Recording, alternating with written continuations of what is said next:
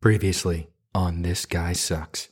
And be on the lookout for massive games this week from AJ Dillon, Kendrick Bourne, and Hunter Henry. If all three of those guys aren't top 5 at their position for Week 10, R. Kelly can piss on me tonight. No need for consternation. Everything is under control. Michael, last Friday, one of your employees attacked another employee in your office. It was a crime of passion, Jan, not a disgruntled employee. Everyone here is extremely gruntled.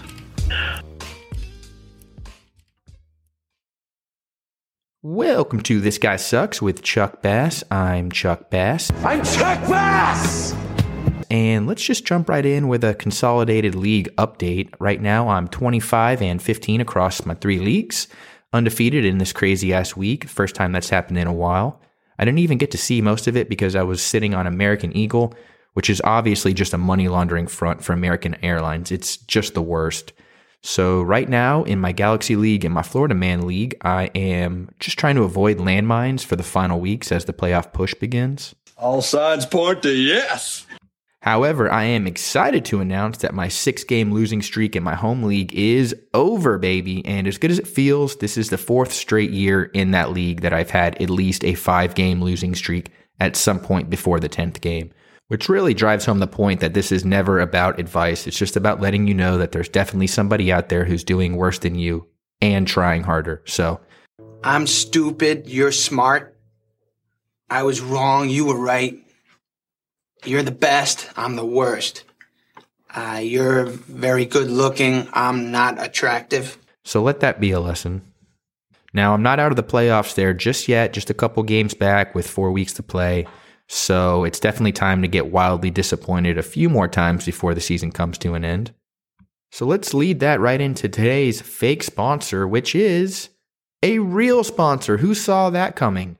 We've talked a lot about projections over the last month or so, and quick projection standings update. I'm 22-9 hypothetically, so I should be doing great. That's a Guinness Book World Record, but that's not what's important. Today, I'm happy to announce a partnership with Charitable Bets and Sleeper. So we are going to be challenging Sleeper's projection models where for every 3 points that I fall short, we are going to donate $1 to charity. And this year's charity is going to be the Lexington Humane Society, which has a special place in my heart because that's where I got my sweet boy Groot. We have also partnered with Charitable Bets to spread awareness about this and invite anybody else who wants to hop on in for a worthy cause. Now, if we go over the projections, no money comes out of the pot. This is just about taking our suffering and turning it into something positive. I've found that when it comes to the projections, I'm somewhat of a soy boy beta cuck. So this way, maybe if I donate enough money to charity and I have to take out a second mortgage for my team, I can start getting my shit together and paying a little bit more attention to what I'm doing. All while helping some good boys in the process. And just to give you an idea of what this would look like if I came up with this great idea at the beginning of the season, through 10 weeks, I am 269 points short of my projections across my sleeper leagues. So if you divide that by the triangulated square root of the hypotenuse, we would get something like $90, and that's just through 10 weeks, and that's just one person. So by the end of the season, some good boys could be taken care of very nicely. I'm broke, nigga, I'm broke! So before we get to awards, let's comment on what a banner fucking week it was for the referees. Whew! First, they rob a big man of an amazing touchdown in the Thursday night game. That was probably one of the best plays I've seen since the Odell catch. And then they robbed the 49ers defender out of the tainterception. It was truly the Hiroshima and Nagasaki of fun sucking. I've always been an advocate for firing every referee that's ever reffed at any level, but now I think we need something more practical. I think we should replace the current bacteria-riddled corpses of referees with America's veterans, people who have actually had the ability to read a situation and determine the most appropriate course of action.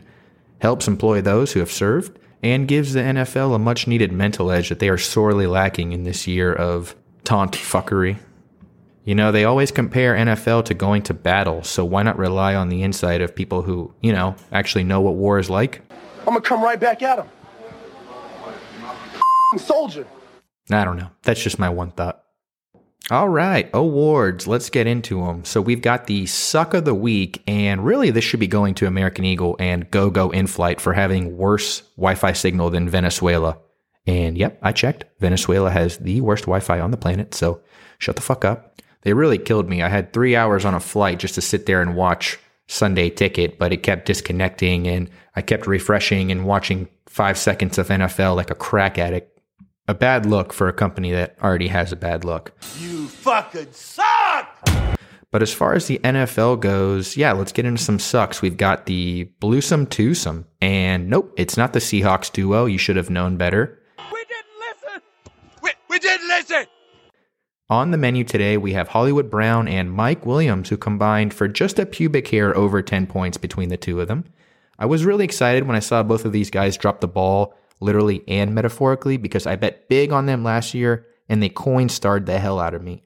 Now, coin-starring for the uninformed is when they fill your ass up with change and pull dollar bills out of your mouth. So yes, it's been hard being Squidward and watching SpongeBob and Patrick have fun outside. Hollywood has been one of the 5 best wide receivers this year, but Mike Williams has turned back into Bruce Banner. He has less points in the last 5 weeks than Bryan Edwards had just on Sunday night. So yeah, suck nuts. And we have a quick side suck for Matthew Stafford. I get it. The guy's having a strong year, just like Jared Goff had in LA. He's beaten some good offenses, just like Jared Goff did in LA. But when he goes up against anything resembling a good defense, he loses, just like Jared Goff did in LA. It's obvious Stafford is a much better thrower of the football and stronger mentally than Goff, but I am just dying for this guy to get to the playoffs so I can bet big against him as a home favorite in the first round. He's good, but he also kind of sucks. He might want to change his panties when it comes playoff time. Odds are they're probably basic white cotton underpants. But I started thinking, well, maybe they're silk panties. Maybe it's a thong. Maybe it's something really cool that I don't even know about. And for the luck of the week, we have Ramondre. Not going to work here anymore, am I right? No, but seriously, Ramondre Stevenson. And look, I'm not here to bum anybody out, but this is the 5th Patriots running back to hit over 15 points in a single week this year, which leads the league. Eagles coming in second at 4 running backs. So he had a great game. But when Damian Harris is back, it's the Harris show, unless it's the Bolden show, but it could be the J.J. Taylor show if it's not the James White show. So do me a favor, don't go chasing waterfalls.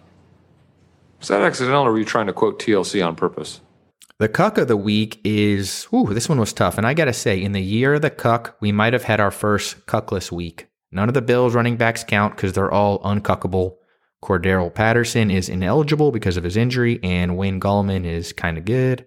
This is going to have to be Cuck of the Month award, and that's going to go to Marvin Jones for being unable to outscore a guy who knew as much about playing wide receiver as I did 3 months ago.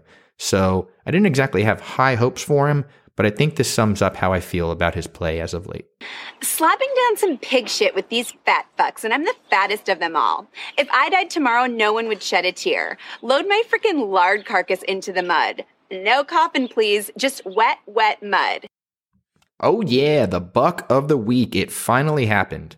After 10 weeks, Stephon Diggs finally cracked 8 receptions, 100 yards, and a touchdown.